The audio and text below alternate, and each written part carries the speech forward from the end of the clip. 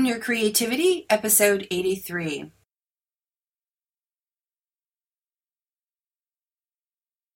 Hello, everyone out there in Own Your Creativity land. You're in for a blast today with my guest, James Clear, author of Atomic Habits, an easy and proven way to build good habits and break bad ones.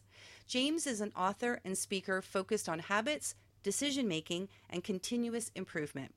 His work has appeared in the New York Times, Entrepreneur, Time, and on CBS This Morning. His website receives millions of visitors each month, and hundreds of thousands subscribe to his popular email newsletter, including me. You can sign up for his newsletter at jamesclear.com. James is a regular speaker at Fortune 500 companies, and his work is used by teams in the NFL, NBA, and MLB. Through his online course, The Habits Academy, Clear has taught more than 10,000 leaders, managers, coaches, and teachers. The Habits Academy is the premier training platform for individuals and organizations that are interested in building better habits in life and work. You can learn more at habitsacademy.com. Now, I've been reading James's blog for many years. I first stumbled upon it when I saw one of his posts about the importance of sleeping habits. And it literally was my wake-up call on this issue. And I immediately set about changing my approach to sleep as a result. But I'll leave it there and let James tell you later on in the show, in his own words, why this is so important. So welcome to the show, James. Hi, thanks so much for having me. So now before we dive into the usual questions that make up the Own Your Creativity podcast, and we may or may not get to all of them this interview, I'd like you to talk about two things first. And one is how you came to write this book. And the second one is the very personal and dramatic story that led you to understand the power of habits. So for the first question, I know many of my listeners often ask themselves, how do they do that? For some, it seems like a mysterious process of getting a book out there, especially from such a major publisher as yours, Avery, which is an imprint of Penguin Random House. So please, can you elaborate on that for us? Sure. So the process of getting a book deal with Penguin was kind of a windy road for me. And we probably can trace it back to about 3 years or so before we actually signed the book deal. The one habit, the writing habit that changed the scope and the trajectory of my work was writing a new article every Monday and Thursday. So beginning in November of 2012, I wrote my first article on jamesclear.com, and I decided that I would write about habits and performance improvement. And in those early days, I was writing about other topics too. I wrote about health and fitness and medicine and some other things. And I decided that I was going to write an article every Monday and Thursday. Now, I don't think that there's anything magical about that pace, but that was the pace that I felt like I could do 2 quality articles a week. And if I tried to do more than that, I felt like the quality was going to suffer. But it needs to be something consistent. And you hear this from a lot of creatives. Ira Glass, the NPR host of This American Life, you know, Ira says something like he spent the first 17 years of his career just kind of developing his taste, where he was early on in his career. For the first few years, he just focused on getting a new episode out each week. And this was kind of like that same period for me. I think you need, especially for a writer, early on, you need to figure out what your voice is. You need to figure out what you want to write about, what's important to you. And those are questions that you could sit around and think about them, but I feel like the only way to actually discover the answer is to write consistently. So I really needed that period to do that. Now, at the same time, I focused my site, everything around it. I was giving the articles away for free, but on every page, I had some ability or some way to sign up for the email list. And so I was focused on growing my email list, which is what I actually considered to be my real audience of readers. If you weren't on the email list, it was just traffic to the website. Mm-hmm. If you were on the email list, then you were a reader. Mm-hmm. And thankfully, you know, I put a lot of work into that as well, and thought a lot about that.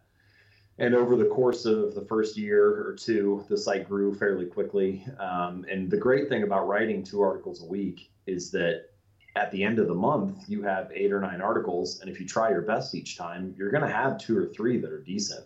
Mm-hmm. And every marketing strategy is easier when you have 2 or 3 good articles each month. So, you know, things like reaching out to podcasts to do an interview, or reaching out to major publications or magazines to see if they would run an excerpt or republish an article.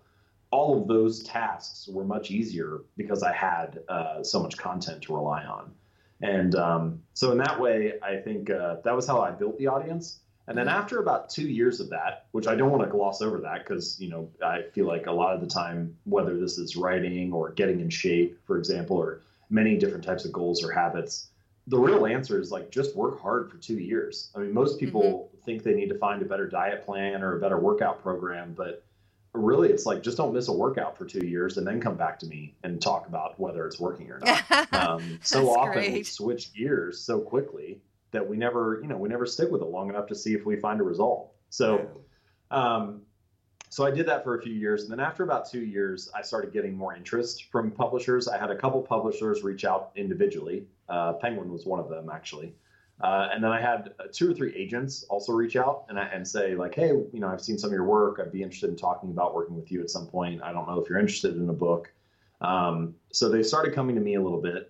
And then after like 6 months or so about 2.5 years in, I started getting interested in this idea of writing a book about habits. I had been writing about habits in my weekly articles for over 2 years. I felt like I had enough that I wanted to say that I could actually like have a book. There's so many books that really should be like a 20-page report or an essay, right. But they get stretched into 200 pages. So I had enough content at that point. And so then I started reaching out to some other people who I knew that were authors or authors that I respected to get their take on, should I get an agent or not? I didn't even know, I knew very little in the beginning.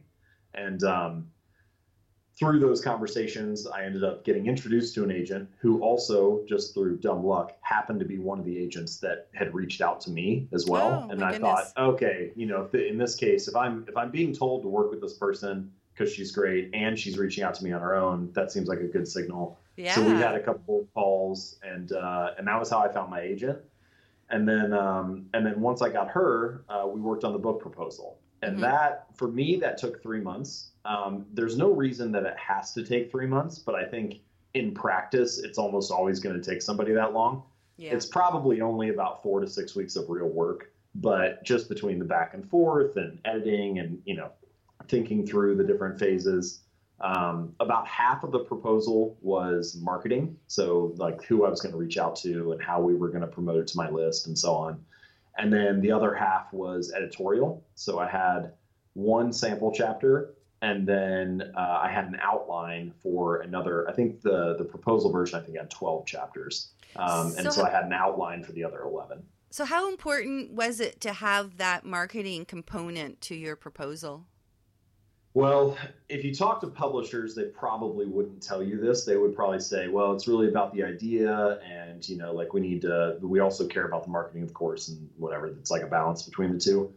Personally, we pitched that proposal to, I think it was either 17 or 19 publishers. And we got interviews. We set up meetings. I went to New York for a week and we set up meetings with 7. Mm-hmm. And which was great. It was a great level of interest. And then we ended up getting bids from 5 of them.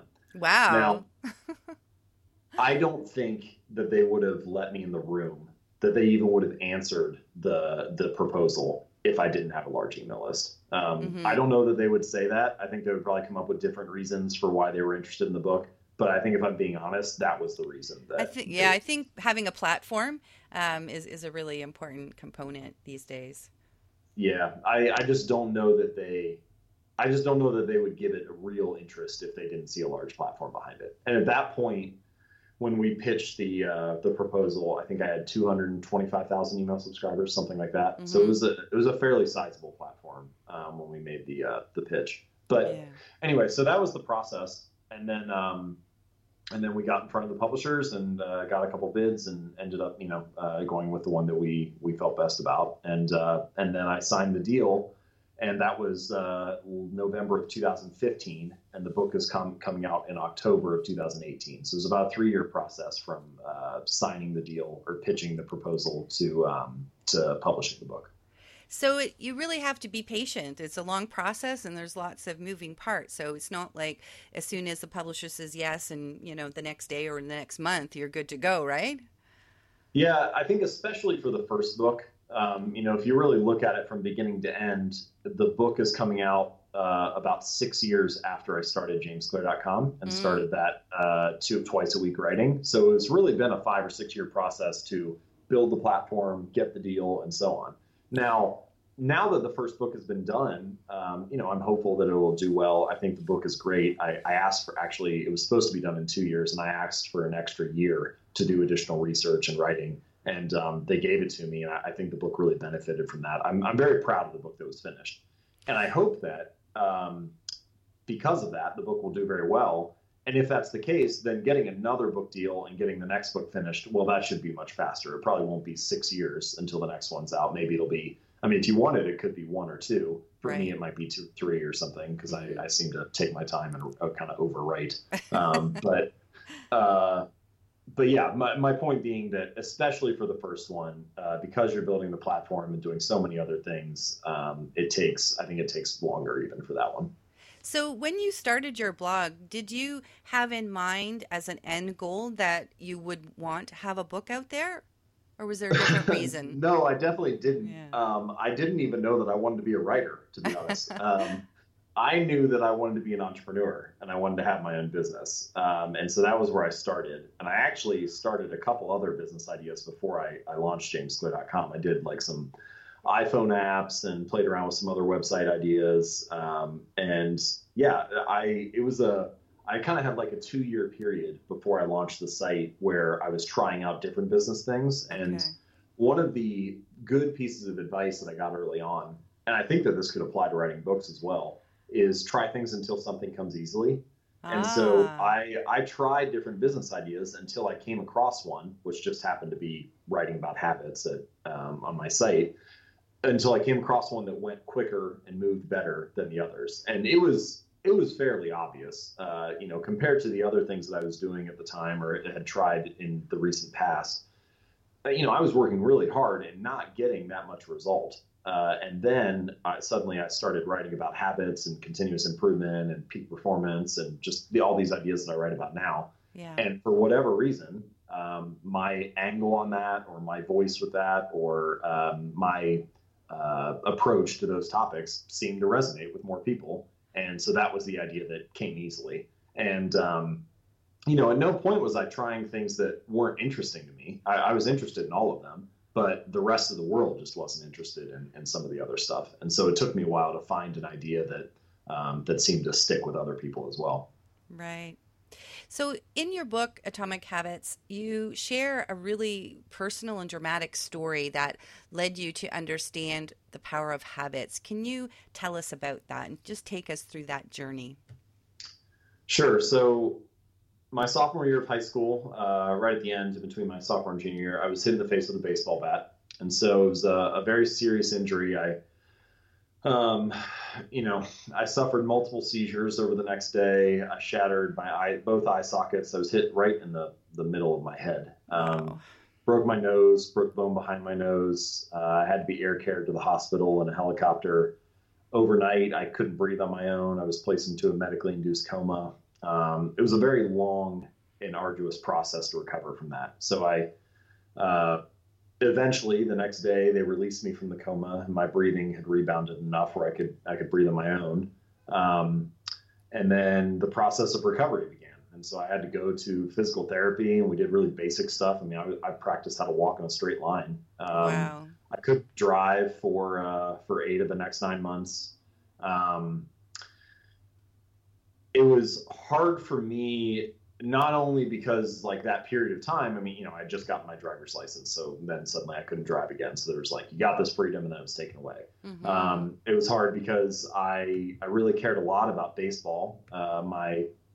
My dad had played professionally for the St. Louis Cardinals in the minor leagues. And I had this dream of playing professionally as well. And, so then, I wasn't able to play for a year, and I came back and I got cut from the team the next year. So that was hard to deal with.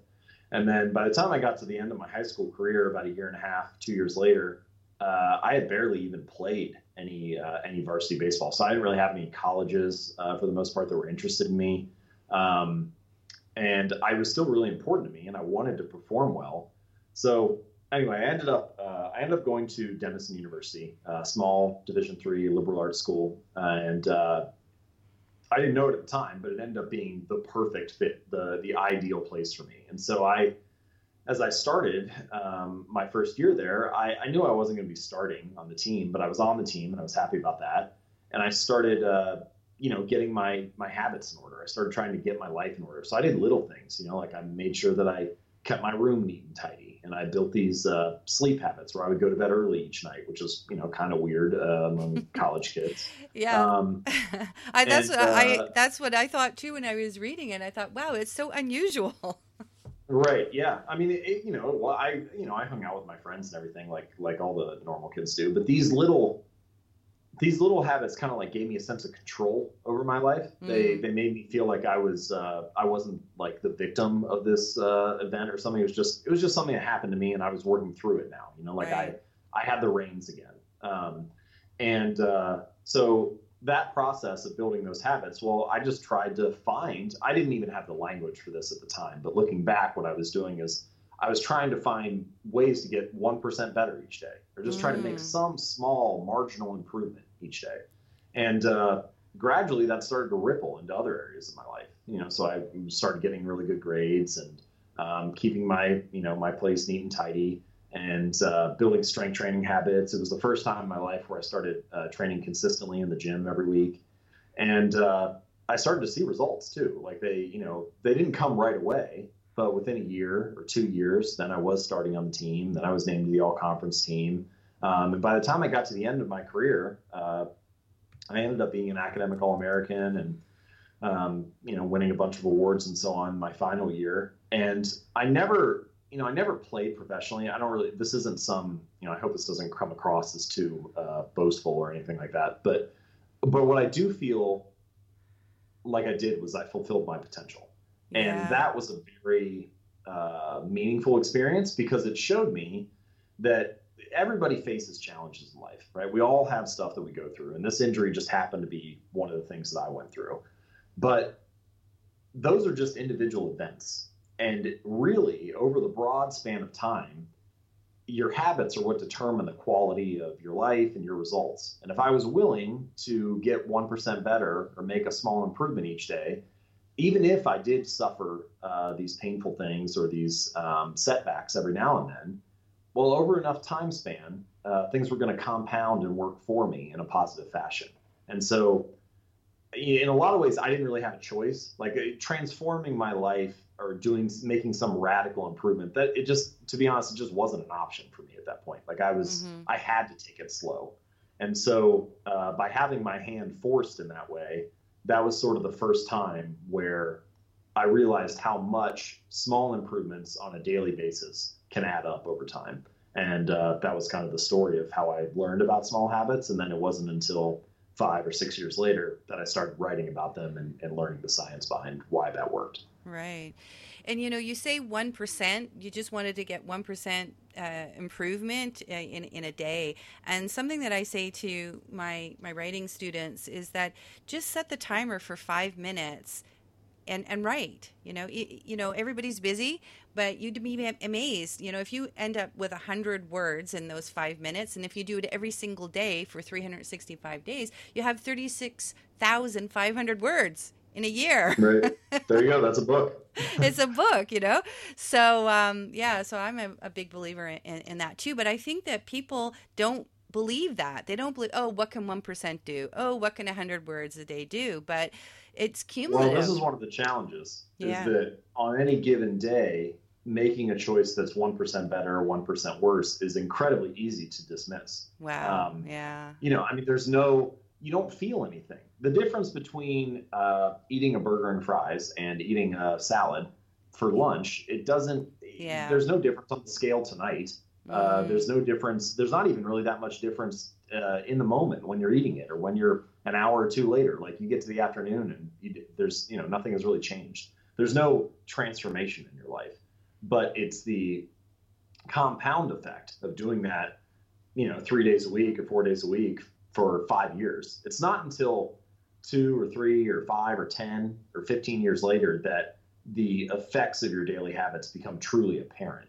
And I think that that's one of the challenges, both for good and bad habits. I mean, you Right. can, for good habits, you can study, you study Spanish for a half hour tonight. You still don't know the language. So it's easy to dismiss that. And same thing is true for procrastination. I mean, most of the time, if you put off writing another chapter tonight or writing a report for work or something, most of the time there will be time to finish it tomorrow. So it's easy to dismiss it. But it's only when you let those like little choices of a small error or a little mistake compound that it becomes really toxic. And Yeah. so for that reason, I think that habits are incredibly powerful over the long run and unfortunately easy to dismiss in the short run. And that's why, in my opinion, I mean, this is one of the reasons why I wrote the book, but it's also why it's important to understand the details of how habits work and how we get nudged in certain directions all day long so that you can design a system that's working for you rather than against you. And you end up with really different results in the long run. Yeah. Well, I mean, your story alone is so inspiring, and I know that we're going to get a lot of great stuff from your book when it comes out. Now, something that I had mentioned at the beginning was I realized how important sleep was after I Mm. read your blog on it. Can you elaborate a little bit more on that and why it is so important? Sure. Well, I mean, sometimes I'll say this. You see a lot of articles about here how to double your productivity or some strategy to get twice as much done each day. And I mean, honestly, if you really want the biggest productivity hack, it's get 8 hours of sleep each night. Mm-hmm. That would probably be the thing that would make the single biggest quality difference in the quality and frequency or efficiency of your work. But all right, I mean, from a basic level, if you just break it down biologically, everyone needs to sleep. And so it's a basic fundamental human need. Secondly, and this is one of the fascinating things that I discovered in the research and was mentioned probably in the article that you checked out. There's a really interesting study done where they broke the subjects into three groups, and they had one group that was sleeping 8 hours a night, one group that was sleeping 6 hours a night, and one group that was sleeping 4 hours a night. Now, as you would expect, the people in the group sleeping 8 hours a night performed the best on cognitive tasks and different puzzles and tests that they had the subjects do. And the people who only slept 4 hours a night performed the worst. But what was really remarkable was the 6 hour group. So if you only got 6 hours of sleep, and I believe it was for 2 weeks in a row. So if you got 6 hours a night for 2 weeks in a row, one, your cognitive performance declined to the same degree as if you had stayed up for 48 hours straight. So by Wow. the end of 6 hours a night for 2 weeks, it's like you're performing at the same level as if you stayed up for 2 days in a row, which just seemed crazy to me. But this is the second part, and the part that's really crucial. When they asked the subjects if they thought their performance had declined, for the first 2 or 3 days that they got 6 hours, they said, "Yeah, I think I'm declining a little bit." But after that, they said, "No, I think I've adapted. I think I'm like, I've settled in." They didn't even realize that their own performance was declining. Really? Wow. And so what's funny about this is if you talk to people about the research and you say, I don't know what the exact percentage of it is, but to give you just a rough estimate, let's say 90 or 95% of people need 7.5 hours is actually, it seems like that's more or less the cutoff most of the research finds. Most people need about that much or more. Let's call it somewhere between 7 and 9 hours for the average person to perform at their best. But if you talk to people, if you mention this, some people will say like, "Oh, well, that might be true for some people, but I'm fine." And what they're doing, it is true. There are some people out there, 5 or 10% of the population, that can get by on less. But it's probably not a wise strategy to bet that you are the outlier. It's very unlikely that you're the person who it's fine for you to get 5 hours a night or 5.5 or whatever it is. And then, of course, parents, especially parents of young children, are also tend to be resistant to the strategy. They'll say things like, "Oh, well, clearly he doesn't have kids, or he doesn't know what it's like to have it. Tell my 2-year-old that, or whatever." Which is fine. I'm not denying that having young children is difficult and will cut in on your sleep. But it doesn't mean that the facts are not true anymore. It's still true that sleep is just as important. It probably is even more important for a young parent. But just because you can't implement it or you're not at a stage in your life where you can use it doesn't mean that the idea is not accurate. So anyway, the punchline there is that getting sleep consistently not only increases your cognitive and physical performance, but also if you don't do it, it's very easy to lie to yourself about where you're at and how your performance is declining. And the thing that really shocked me in that article that you wrote about sleep was that it's a cumulative thing. So that if you are chronically undersleeping, it's a cumulative effect, and you can actually have similar symptoms to memory loss and even like Alzheimer like type things, and that it can seem like you're under the influence of alcohol, and Mm-hmm. and that you don't get that back. You can't reverse that unless you get that sleep. So if you've been missing 2 hours every day for the month, that unless you sleep that somehow and catch up on it, you won't reverse the effects. Yeah, well, I mean, imagine how cognitively delayed or what type of memory loss functions you would have if you stayed up for 2 days straight. So you would, Yeah. you'd be feeling kind of loopy. Yeah. But yeah, you can't really, if you get, if you should be getting 8 hours and you only get 7 for 6 days, you can't sleep 14 hours on Saturday and Right. expect to be, like suddenly back to normal. Now, of course, the answer to this is the same as the answer to most other habits, which is, well, let's not obsess about getting 14 hours of sleep and catching up all at once or anything, the same way that you shouldn't obsess over working out for 6 hours straight if you want to lose weight.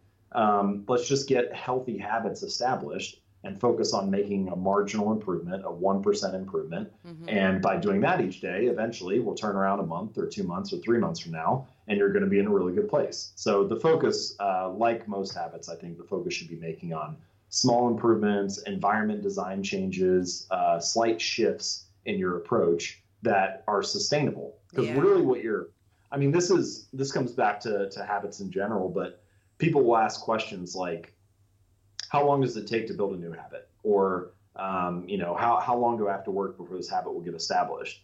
And there are all kinds of, wives' tales and made up lines about 21 days or 30 days or 100 days or whatever.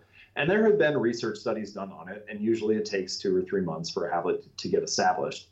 But I actually think that line of questioning is broken or misguided in some sense, because the idea behind that question is, once I build this habit, then I'll have crossed the finish line and I won't have to worry about it anymore. Yeah. And in fact, a habit, the real answer to the question, how long do I have to do it before it becomes a habit, is forever. Yes. Because once you stop doing it, it's no longer a habit. Mm-hmm. So what you're really looking for is not a finish line to cross or some life-changing result to achieve. What you're looking for is a new lifestyle to live. And so the same thing is true if you're trying to build a writing habit. To be a writer, you need to embody that identity. And the way to embody that identity is to write every day, or to write at some, consistent pace that works for you. But the point is, you need to have the habit of waking up every Saturday morning and writing for 10 minutes in order to be a writer. That's what makes you a writer. It's not having a published book. It's not having some accolade. It's not having a good idea for a story. It's just doing the act of writing. And so the habit is the way that you embody the identity. And the way to think about a habit, I believe, is as a lifestyle to live and not a finish line to cross. That's wonderful. I find that really clarifies, the idea that you have to wake up every day and recommit to the goals that you want for yourself. And you can't ever stop it, because if you do, then you're not reaching those goals or you're not creating that habit. It is something that has to happen every day. I'd like to read a paragraph from your book here. Habits do not restrict freedom, they create it. In fact, the people who don't have their habits handled are often the ones with the least amount of freedom. Without good financial habits, you will always be struggling for the next dollar. Without good health habits, you will always seem to be short on energy. Without good learning habits, you will always feel like you're behind the curve. If you're always being forced to make decisions about simple tasks, when should I work out? Where do I go to write? When do I pay the bills? Then you have less time for freedom. It's only by making the fundamentals of life easier that you can create the mental space needed for free thinking and creativity. And when I read this, I was jumping up and down in agreement, because this summer I ran one of my free writing challenges on Facebook. And the question of where do I go to write, as well as just finding the time to write, comes up all the time with people who say they want to write but can't seem to make it happen. So you alluded to this just a little bit ago, but what advice would you give my audience about how to build their writing habit? Well, so I have a friend who is a poet, and his goal is simply to write one sentence each day. Mm-hmm. And I really like that idea, and it leads into what my advice would be for how to build a writing habit, which is that so often when we think about a goal that we want to accomplish or something new that we want to build into our lives, a new habit that we think about the end result. And so we optimize for what I would call the finish line. Like we optimize for having the book written or mm-hmm. having lost 30 pounds or something like that. We think about the outcome. Right. But instead, I think it's far more useful to optimize for the starting line than the finish line. And what I mean by that is make it as easy as possible to get going. And the reason is twofold. The first is, of course, you take my friend's example who writes a sentence each day. There are going to be some days where you write a sentence and you're like, oh, words are flowing. And so then all of a sudden you have a page or 2 pages or whatever written.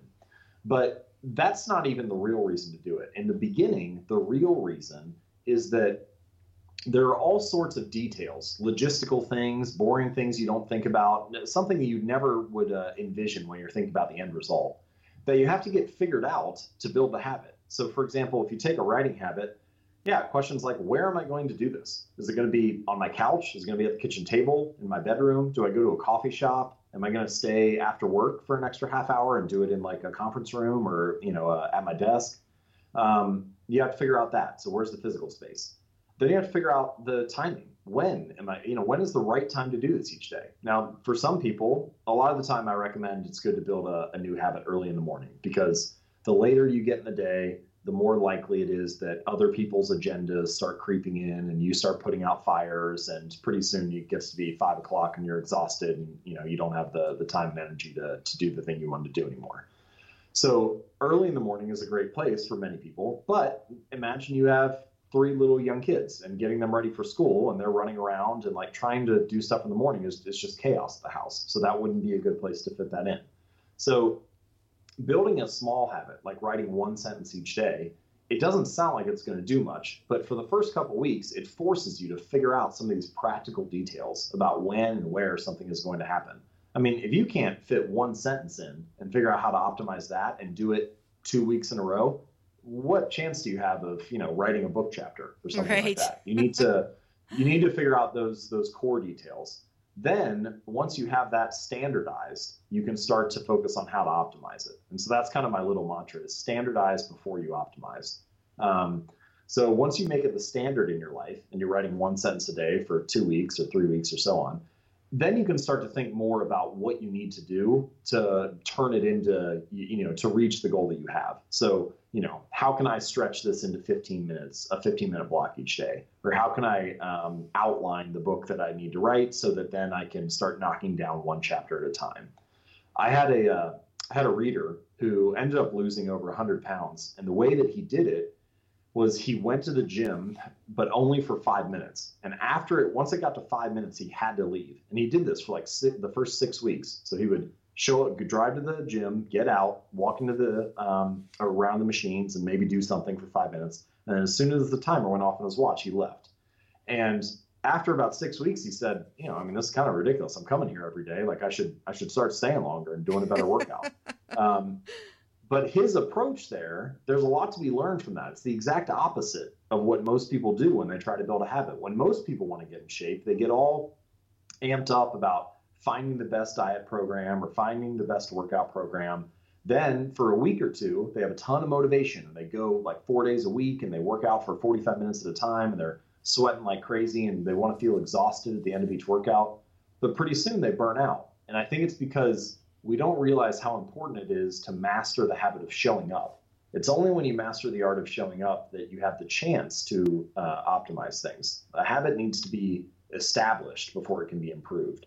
So that would be my first bit of suggestion. And I think a good way to do that, a good like rule of thumb, is what I call the 2-minute rule. So most habits or most goals that people want to achieve cannot be accomplished in 2 minutes, but every habit can be started in less than 2 minutes. So, if you have a habit like, I want to read a book every week, well, you can downscale that into the first 2 minutes, which is I want to read 1 page. And so then you just think about how can I read 1 page each day? And so one example is I tell people when you make your bed in the morning, place a book on your pillow. So you wake up, make the bed, put a book on the pillow, go take a shower, get a cup of coffee, or do whatever else you normally do. And then when you get ready to go to bed at night, there's a book waiting there for you to read 1 page and then turn the light off and go to sleep. And a lot of this is about priming the environment for future use. And I think that same idea and concept applies to writing as well. How can you prime your environment, wherever that happens to be that you're going to write, so that it's as easy as possible for you to do the first 2 minutes of the habit? For me, I have a couple things that I do. The first one is I use Evernote for most of my writing, and I keep a folder there of any writing idea that I come across. So a cool story that I might write about at some point. If I have a title pop into my head for an article or a paragraph that I think I might want to write about in the future, I create a new note about that. If something comes up in this conversation, if you mention a story or tell me an example that I like, I'll add that. And then when I get ready to write, I'll go and I already have this kind of preloaded list of ideas, and I'll go through it and see if I can connect 1 or 2 of them, if maybe they're about the same topic or something. And then I put those into a document, and now I have something to start with. I'm not looking at a blank slate anymore. I have somewhere to go. And so that is how I try to prime the writing environment so that it's as easy as possible for me to get into the next article and just get started. But the core idea here is, especially for the first few weeks or the first couple months, let's get the logistics figured out. When and where is this going to happen? And then how can we just make it as easy as possible to do a minute or 2 of the work? And once you master the art of showing up, then you're in a position where you can actually optimize and think about improving from there. Oh, this is so awesome. I'm just getting so much good stuff. And I know that my listeners are getting amazing stuff here. And I just love all of your ideas. And it just makes it seem so doable. Everybody can do 2 minutes a day. I've been saying 5 minutes a day, but 1 or 2 minutes a day, whatever, to prime the pump there. I think that's awesome. So before we wrap up, is there anything else that you would like to share with our listeners? Sure. Well, let me just tell you a little bit about Atomic Habits. So this is the book that I just finished. And if you enjoyed some of the ideas that we talked about today, I think you'll really love the book as well. The core philosophy of the book is that getting 1% better each day compounds into remarkable results over time, which is what we talked about in the beginning. And in order to do that, we need a system. And a system is a set of processes and habits that guide us toward either a positive or a negative direction. And so the book is organized it's heavily rooted in science, but it's written as a practical guide, as something that anyone can read and understand. You don't need to know the literature. You don't need to know the scientific research, but you can trust that it's grounded in science. And then I'm going to try my best to deliver those ideas in easy to understand language and practical concepts and strategies that you can use for pretty much any habit. Certainly, I think it'd be very useful for writers. But if you have, habits that you want to build in your personal life or for your health or wellness, meditation, or habits that you want to build at work, whether it's being more productive or building better relationship habits, I think that the book can apply broadly to any habit. And my hope is that by the time people get done, they have a framework where it's sort of like I'm giving you a set of levers, and I can't predict which lever will move the needle in your life. But now you have some that you can pull, and the ones that make sense for you are the ones that you can focus on. And I'm really excited to share with people. I think that it's highly practical, and I thank you for the opportunity to talk a little bit about it today. Well, thank you for joining us. Yeah, thanks so much. If people want to see the book, they can check out atomichabits.com. In the writing world, November has come to be known as the time to sit down and write. On episode 84, I'll be talking about how to stay motivated when writing your memoir, and I'll unveil a spooky surprise too. Until next time, own your creativity for personal and professional success.